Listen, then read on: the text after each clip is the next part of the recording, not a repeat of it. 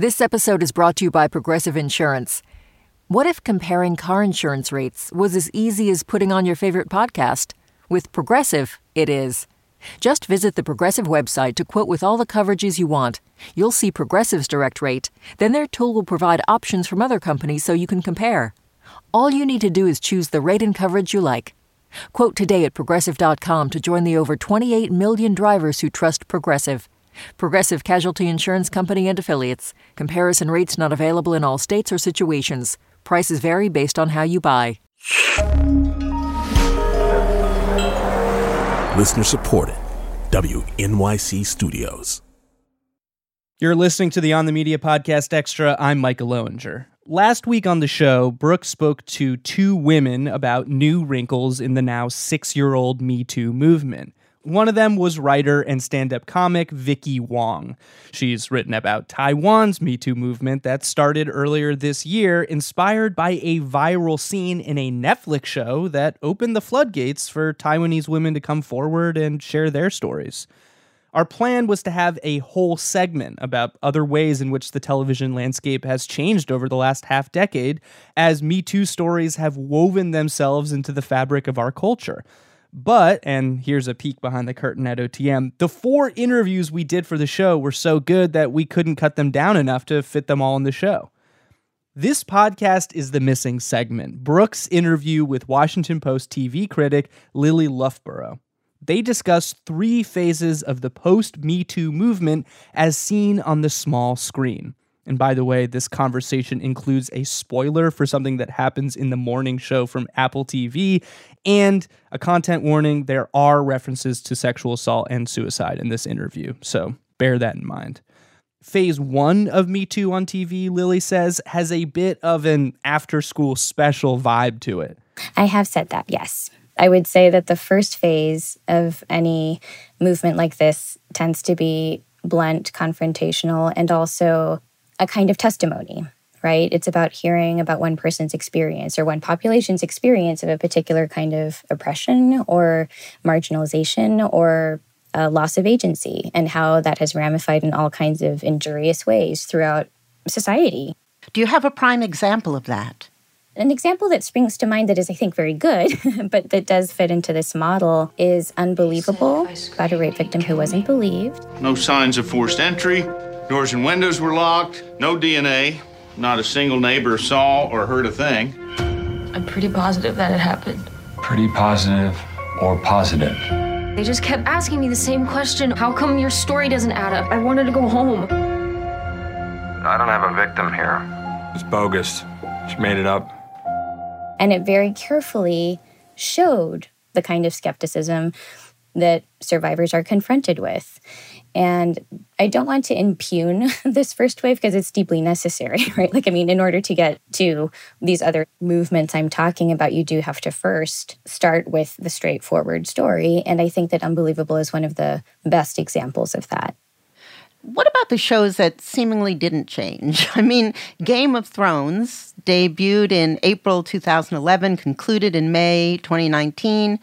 It was a show where rape was treated, even by the female protagonists, as the cost of doing business in a medieval sword and sandal world. In 2014, Game of Thrones featured a scene that has stuck out to me as very useful and really actually instructive about how TV offers us a shared spectacle that we can all use to talk about what consent means and what rape is and is not. And I'm thinking of the scene where Cersei Lannister is raped by her brother Jaime at their son's tomb.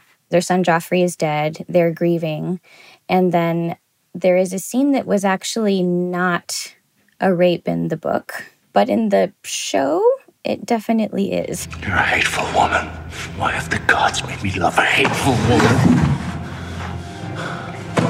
Jaime, no, babe, please. And one of the really strange things about that was that the director of that episode said that it was not, that by the end, she had consented.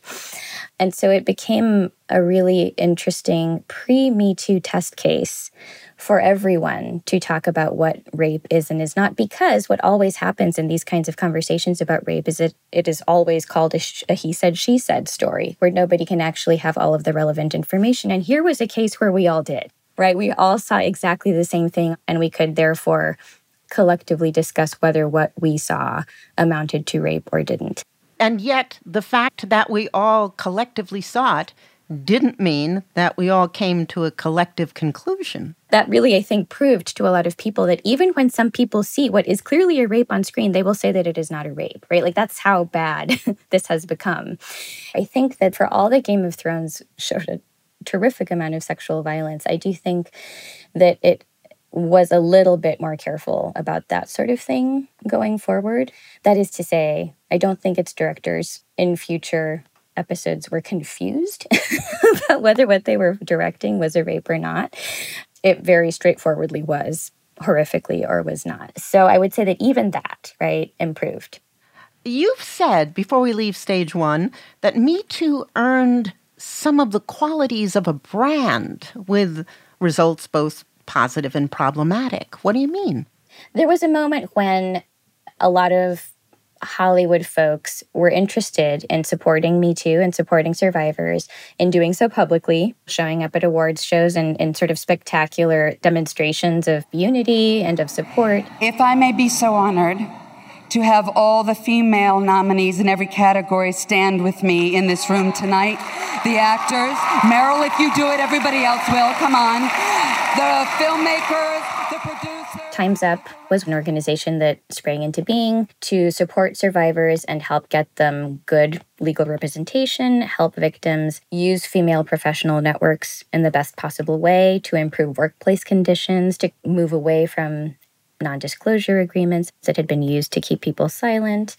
I ended up reporting on a lot of internal problems that it had. And, you know, among those, there was a pay gap in a place whose number one issue was pay equity.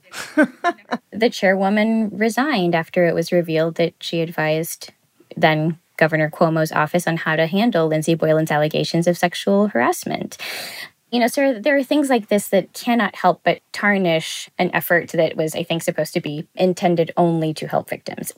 You know, I think that Me Too suffered some setbacks for those reasons, but also, frankly, Brooke, just because of, you know, the backlash was always going to come. We knew that. We knew that when it started, right? Is that essentially what Phase 2 was about then? So what I would say is that I think that the backlash was always coming because we all know that this is not a world where women are saints and men are evil or whatever, right?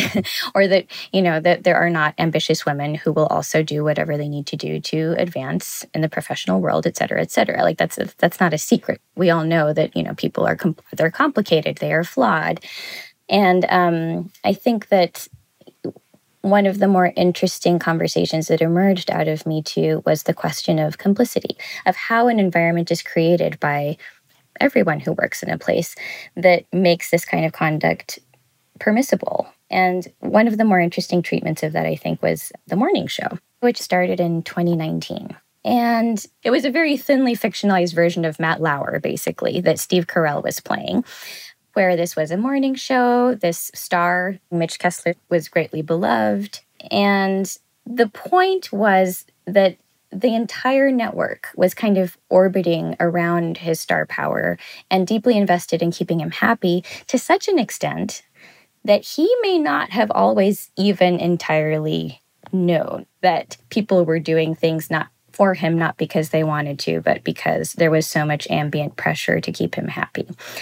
The show, I don't think, went quite that far as to suggest that Carell was totally ignorant of the dynamics that he was participating in. But it was interested in looking at the ways in which other people, including women, like his co-star Jennifer Aniston, who on the show is named Alex Levy, were complicit in overlooking things that they saw him do that they could tell were making his subordinates uncomfortable. Alex Levy, Aniston's character, was both forced into a position where she had to claim to be shocked and horrified by what her co-star had done. This affects me, okay? My on-air partner, my TV husband, is a sexual predator now? But also felt strange about that because it wasn't totally honest. She knew quite a bit of it and had not flagged it as a problem. So I think it was a show that was really invested in exploring that kind of willed blindness. So it seems like this is the time when television depictions of Me Too were beginning to come into their maturity. You know, so the second season is notable in that it spent a lot of time exploring Mitch Kessler's perspective, his kind of anomie, his reflections on the career that he's lost, his bitterness towards the people who turned on him, who he had thought were his friends, his loneliness as a kind of ex-celebrity. Alex, you don't actually think I did that. Mitch, just because you didn't mean to do it doesn't make it okay. Is it the fact that I didn't mean to do it worth something? I guess I don't have the tools to understand. Could you teach me? Teach me. Could you teach me, Alex? I want to be better. I want to be a better person, please. I know. No, seriously, Alex. I want to be a good person. I know. I can't. Honey, I can't. I just have to go. It ends with him committing suicide, essentially. It's a rather sympathetic exploration of a character who is the bad guy. This was not a move that lacked critics because it definitely does seem like it's participating in the logic that holding people accountable for things that they have done can only result in them succumbing to despair. And I don't think that's a super common arc for people who have been predatory in the workplace. But I do respect the way in which it is trying to look at how even predators are a little bit the victims of a society that facilitates predation and does not fully alert them to the monstrousness of what they are doing. I do think that the move of trying to figure out what the aftermath of a Me Too exposure ought to be was relatively new territory. Like, I don't think a lot of shows or institutions really had a lot to say about what should happen after. Like, what kinds of repair do we want? One of the things that I would have liked to see Me Too move towards would be some sort of agreed upon way of dealing with these kinds of situations. And instead, I think there has been a hodgepodge of solutions where people scotch tape together remedies, but no consensus as to what it is that should happen. The far extreme of that, for those who revile cancel culture, and as we know, there are a lot of people who hate cancel culture now, is that there is no redemption. That once you have been tarnished with a Me Too brush or as a racist or as whatever else, there is no way back. So anyway, I think that's interesting terrain that the morning show is mining. I don't think it nailed it, but the attempt is respectable. And so I would say that that's kind of right, like the second wave, where we're looking at other perspectives besides the survivor. Did we get to a place in 2019 where black and white stories were no longer necessary? 2019 marks this point where we had this peak TV moment where there were hundreds of scripted shows that had been greenlit by studios, where there was a lot of creative freedom for folks to do what they wanted, and that enabled a lot of very subtle, complicated storytelling about female subjectivity, for example, that I think made visible a lot of these contradictions about the way in which women might have their own erotic impulses in the workplace. And I think that the richness of that particular moment, which I think is now ending for a variety of reasons, did make it possible to explore marginalized subjectivities and realities in ways that we hadn't seen before, and that I think were helpful in trying to think through how to get back to a place of agency. Because I think the thing that I sometimes lament about the sort of after-school special trend, and it cannot be helped because it's what the story is about, is that it is about a person being acted upon. And that wasn't the case with Fleabag. This was the British comedy drama that was created and written by Phoebe Waller-Bridge.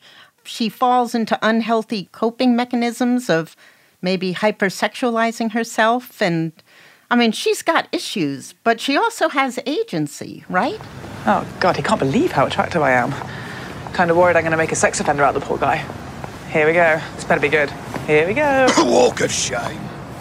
It did deeply investigate both the kind of creepy experiences that a lot of women can have, but also fully honored the kind of weird passions and proclivities that people come up with in order to make themselves feel better when they are feeling wretched or guilty or deprived or sad.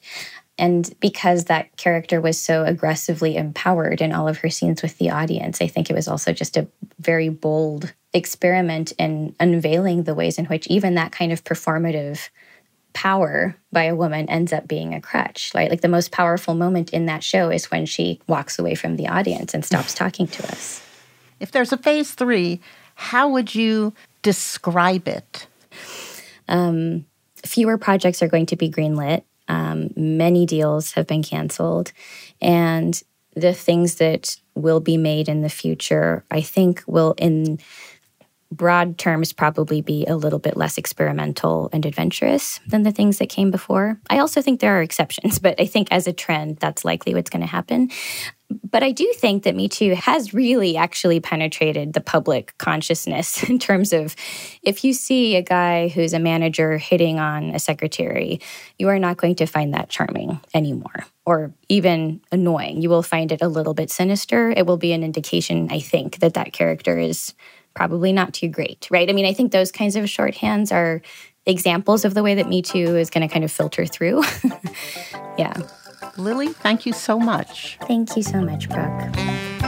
Lily Loughborough is the TV critic for The Washington Post.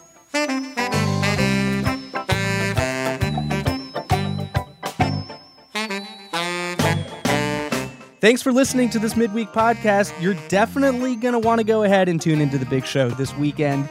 I'm taking on the boom and bust cycle of our medium, the podcast industry. See you then. I'm Micah Loewinger.